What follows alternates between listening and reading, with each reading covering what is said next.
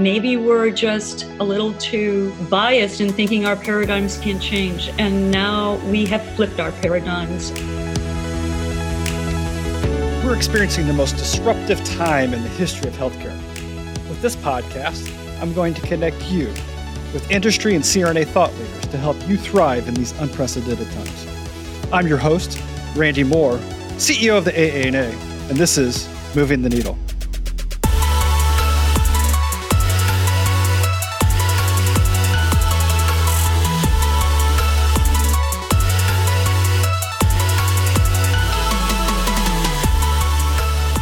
Today, joining us on Move the Needle is Deborah Bowen, who's the President and Chief Executive Officer of the American College of Healthcare Executives.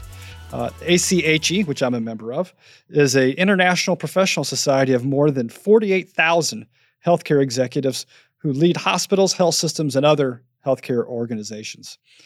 Before her appointment as President and CEO, Ms. Bowen served as Executive Vice President and Chief Operating Officer from 2003 to 2013, and as Vice President of Administration from 1994 to 2000.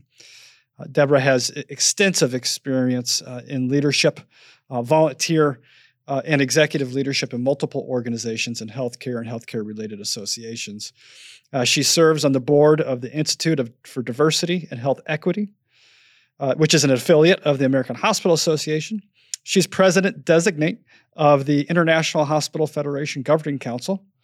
Previously, she served as chair of the boards of the Association Forum for Chicagoland, the Commission on Accreditation of Healthcare Management Education, and the Malcolm Baldrige National Quality Award Board of Directors.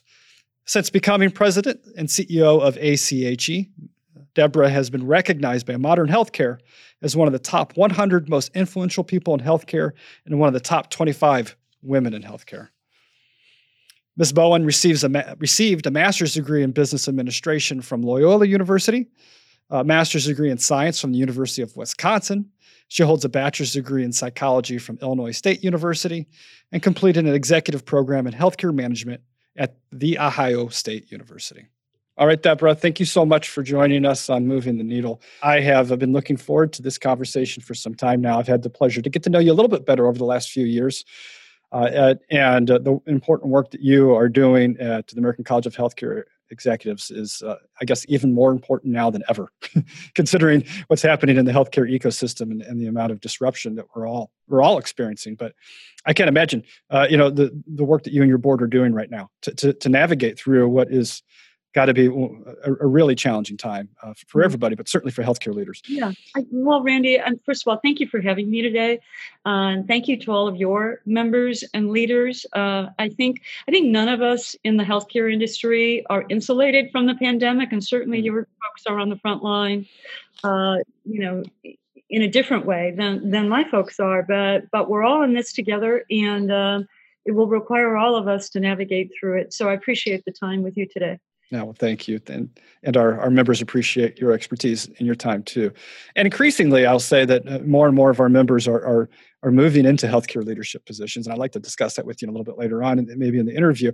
And invariably, because I'm a longtime member of ACHE, I always say, you need to become a member of ACHE because the work that you and your team are doing is exceptional around leadership and supporting healthcare leaders. Hopefully we can explore that more later on. So I look forward to that. Sure. So let's get right into. We've kind of talked around it a little bit, but we talk about disruption. And before COVID-19, healthcare was experiencing a lot of change, right? And then we get hit in the face here, get punched in the mouth by COVID-19. And I'm curious what you're seeing from your members and from your board members in terms of what's it like right now. Still, we're still very much within the grips of this thing. What's it like to lead hospitals and health systems in this environment? Well, I think today people are still going through it. You are correct. We're, whether it's Michigan or other parts of the country, People are still taking care of patients with COVID, and I think obviously that's a concern that we want to help mitigate going forward. When I think about where we started a year ago and where we are today, there are some similar themes. But I also think some of the same themes that were true before the pandemic are true today. So a year ago, our members, probably like a lot of yours, were heads down. To be honest, I couldn't get anybody on the phone. No one wanted to talk to me. Nobody could talk to me because they were so embedded in caring for patients and trying to understand how to prepare. My chairman last year happened to be in New York, and he happened to have one of the first cases in New York. So he was truly dealing with this in February. So, the pandemic brought about its own challenges, right? That I think, and it showed us perhaps some gaps in some of the things that we need to shore up perhaps now. And I heard one leader say, we just recently had our Congress on Healthcare Leadership, and I heard one leader describe those challenges as space, staff, and stuff, which may seem like an oversimplification given all the losses that we've experienced, but I think there's a lot of truth to that. So we've learned some different things, right? We've learned differently about supply chain management. We've learned the tremendous role and resilience of our workforce, but we've also learned that we need to make sure safety is still job number one, and that we're taking care of people in a way that helps them remain resilient and able to take care of patients today and patients tomorrow. And we're learning a lot about space, right? Lots of people have optimized remote in new ways, et cetera. We may not need the brick and mortars that we think we used to, and we may be doing most of our healthcare on our iPhones or Androids. So clearly a lot has changed. The things that have remained true, I think, and we do surveys probably just like you do, what keeps CEOs up at night. And financial challenges is always job number one. And it's not to say that it's all about revenue, but if you don't have a margin, you can't keep your doors open. And if you can't keep your doors open, then you can't serve patients and you can't serve the communities. And many of the communities, whether they be rural or in inner city across the country, are facing enormous challenges, not only because of the aging of population, but because of the changing payer mix. We have more people unemployed. That's concerning. That's rising levels of bad debt. And the cost of supplies is going up. So, that's a tsunami of financial challenges that healthcare leaders have to face. So I think those kinds of things will remain true for some time to come. And certainly there are other challenges we can talk about relative to care delivery and how that gets delivered. And again, things like personnel shortages, right? I think that's very top of mind for all of us as we think about not only the burnout that's going on, but the influx of patients we still have to care for. So, there's a lot of places we could go with that, Randy, but I would say in a snapshot that those are some of the things that are top of mind for me. Yeah. Well, I've heard it said before. I'm sure you've heard this too. There's no mission without margin, and I would love to double click on that a little bit, Deborah, because I've done we do a lot of thinking here at the AANA about what's healthcare going to look like in the future, and obviously the major drivers, and there's more, but I'm talking access and quality. But economics is driving so much of what's going on in the way that things changing. Where do you see? How do you see this playing out? The shrinking pie of reimbursement, the margins getting squeezed before COVID, but now after COVID, I'm sure it's got to be just as more difficult. How are your leaders responding to maintain long-term financial strength? I think the value imperative that was so prominent in our discussions a few years ago is still very present. I mean, we might have gotten a little distracted, if you will, with the pandemic and perhaps surprised by that in terms of its magnitude a little bit. But I think the value imperative is still very top of mind for people. It's not only about cost and quality and access, but it's about how we do that cost effectively. And that means a lot of different kinds of things.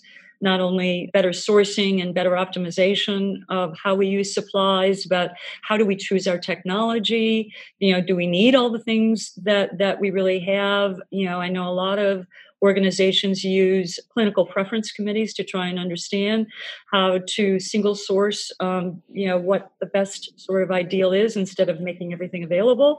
So, there's some critical decisions I think that have to be made on the value curve and on the value imperative.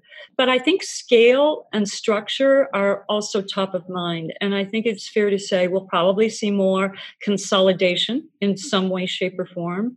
Because certainly, with the influx of telehealth's not going away. In fact, this notion of consumer care is going to require more and more of our investments, right? So this notion of how you manage your assets and, how much of it can we invest in technology will probably lead organizations to some other kinds of decisions about partnerships, about consolidations, about mergers, about how they organize the structural dimensions of organizations. And I think that's a very real issue as well. Yeah. And what I think I'm hearing from you is that the consolidation, the merger and acquisition activity that was existing before COVID-19 continues.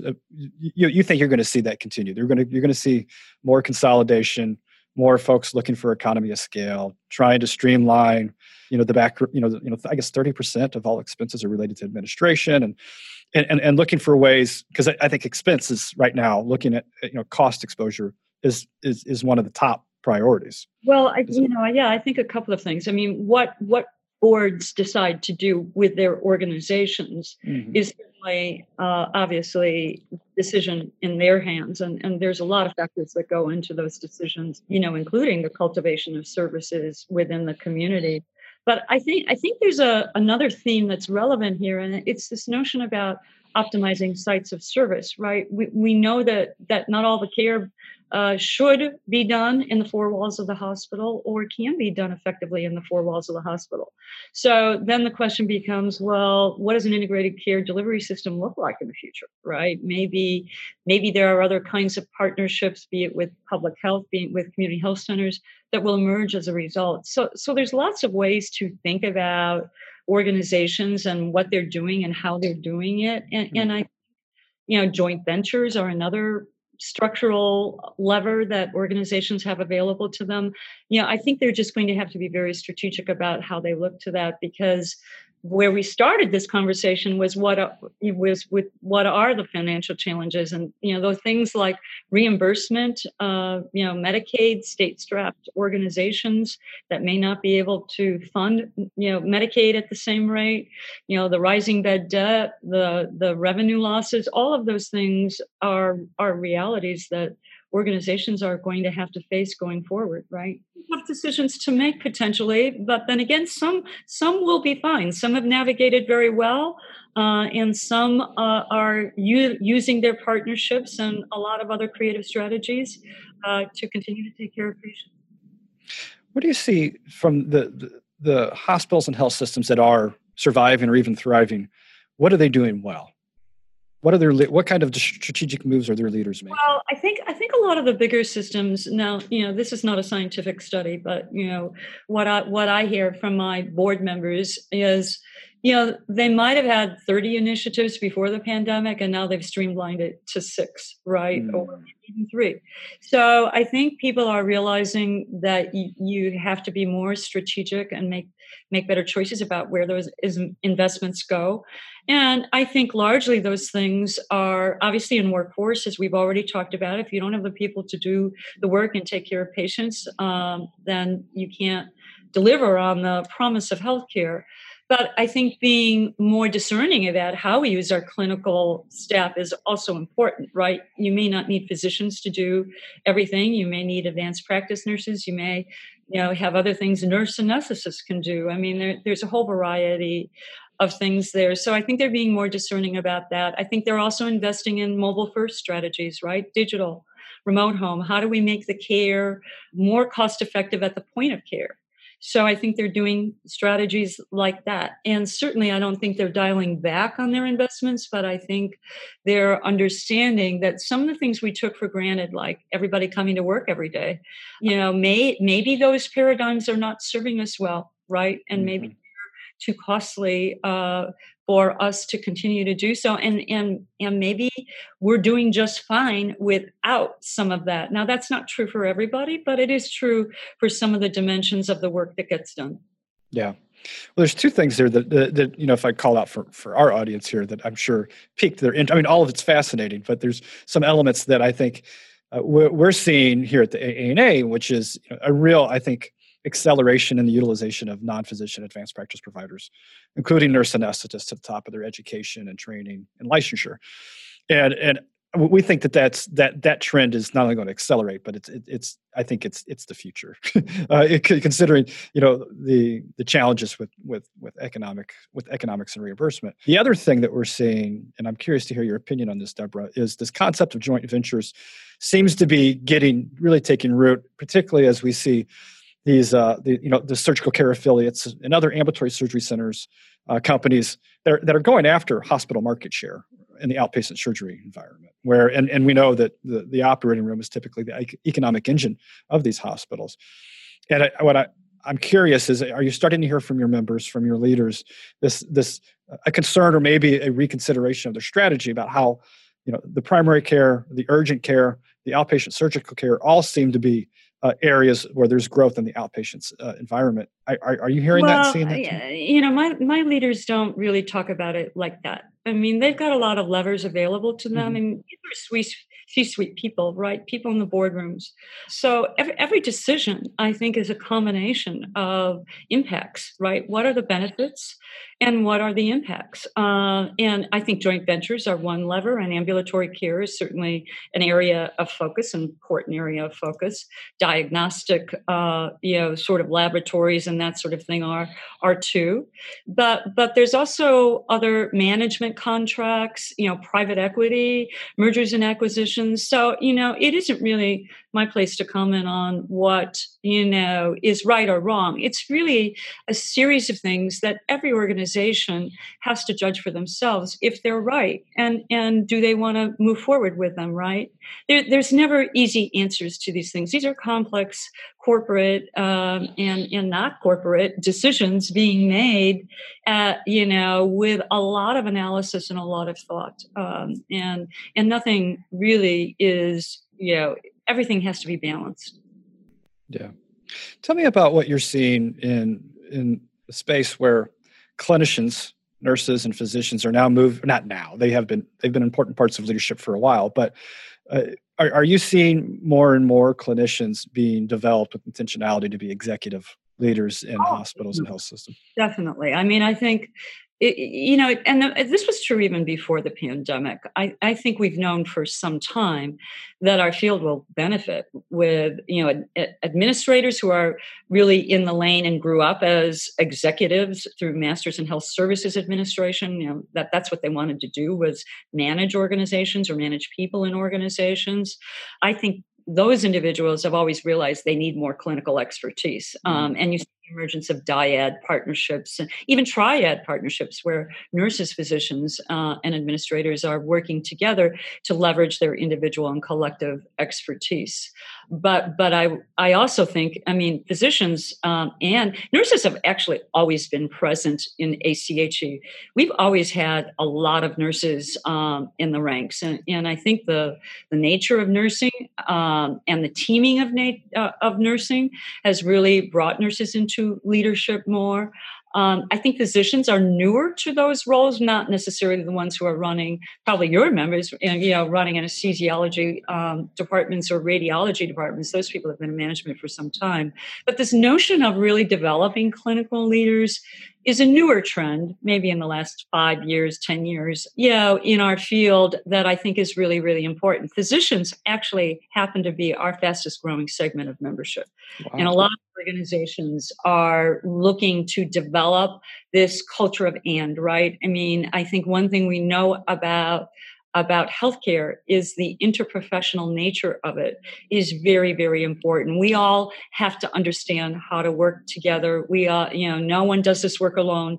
It is a team-based sport. It is a relationship-based sport. And the more you can navigate in that arena, I think the better off you're going to be and the more effective, whether you choose to stay in a clinical role or whether you choose to move on to a leadership role. But I think there are lots of opportunities for clinical leaders. And I mean, it's not just really about aspiring to the role of a CEO or a CMO or a CNO or whatever the latest C-suite definition is.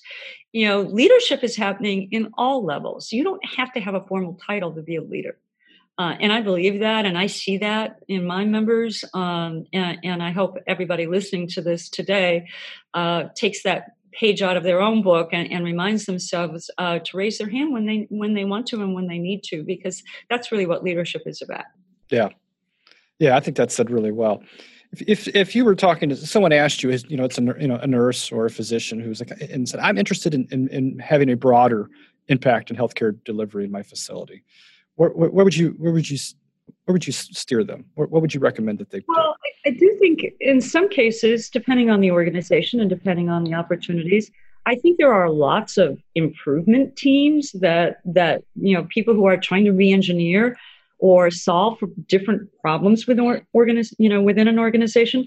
I would definitely raise my hand for one of those. I would talk to the people who are doing those roles and ask them what they did to get there. I think networking is a very important part of any leader's journey, but it also requires, if you're going to be a leader, if you really decide this is what I want to do, I think it does require also a little self-assessment too, in terms of what are you good at, what are you not good at, what do you need some development around, and then going out and getting that.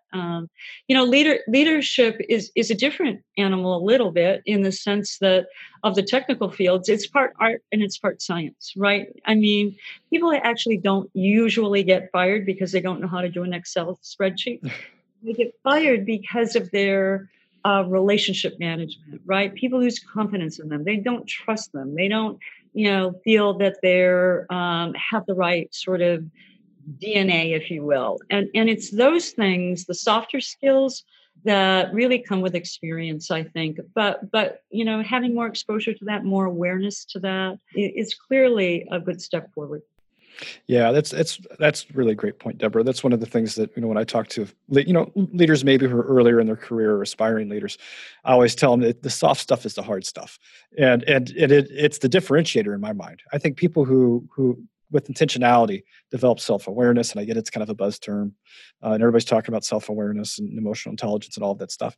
There's a reason why that's a popular topic, is because it's in short supply in so many areas in leadership, not just healthcare.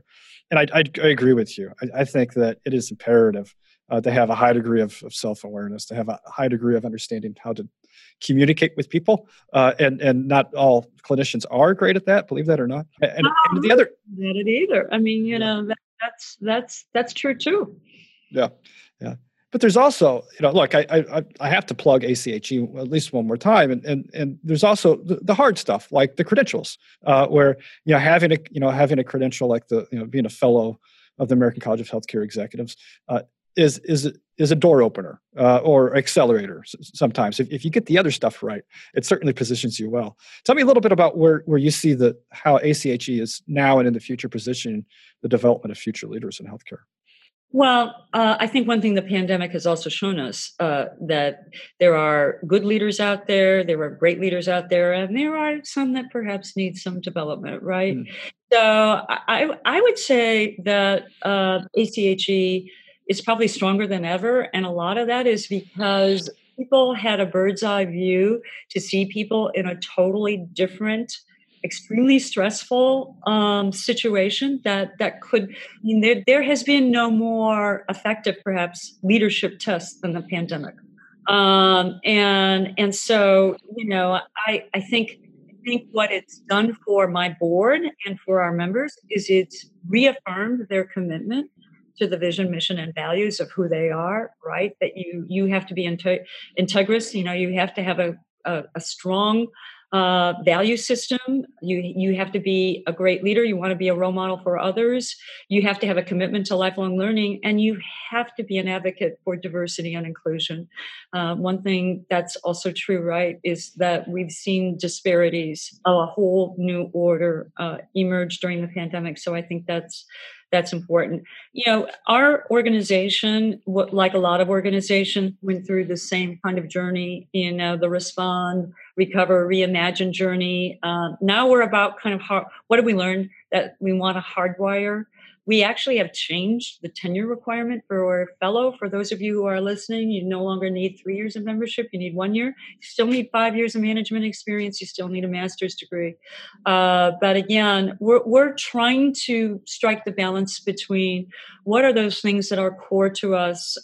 We still think it's important that people be board certified, but where are the things that we can open up and give people that we may not have been able to touch before in face-to-face new opportunities? We just had our Congress on healthcare leadership, and normally in a face-to-face event, we would have had 4,200 people. And this year we did it all virtual, 120 hours of continuing education, and we were able to serve over 9,200.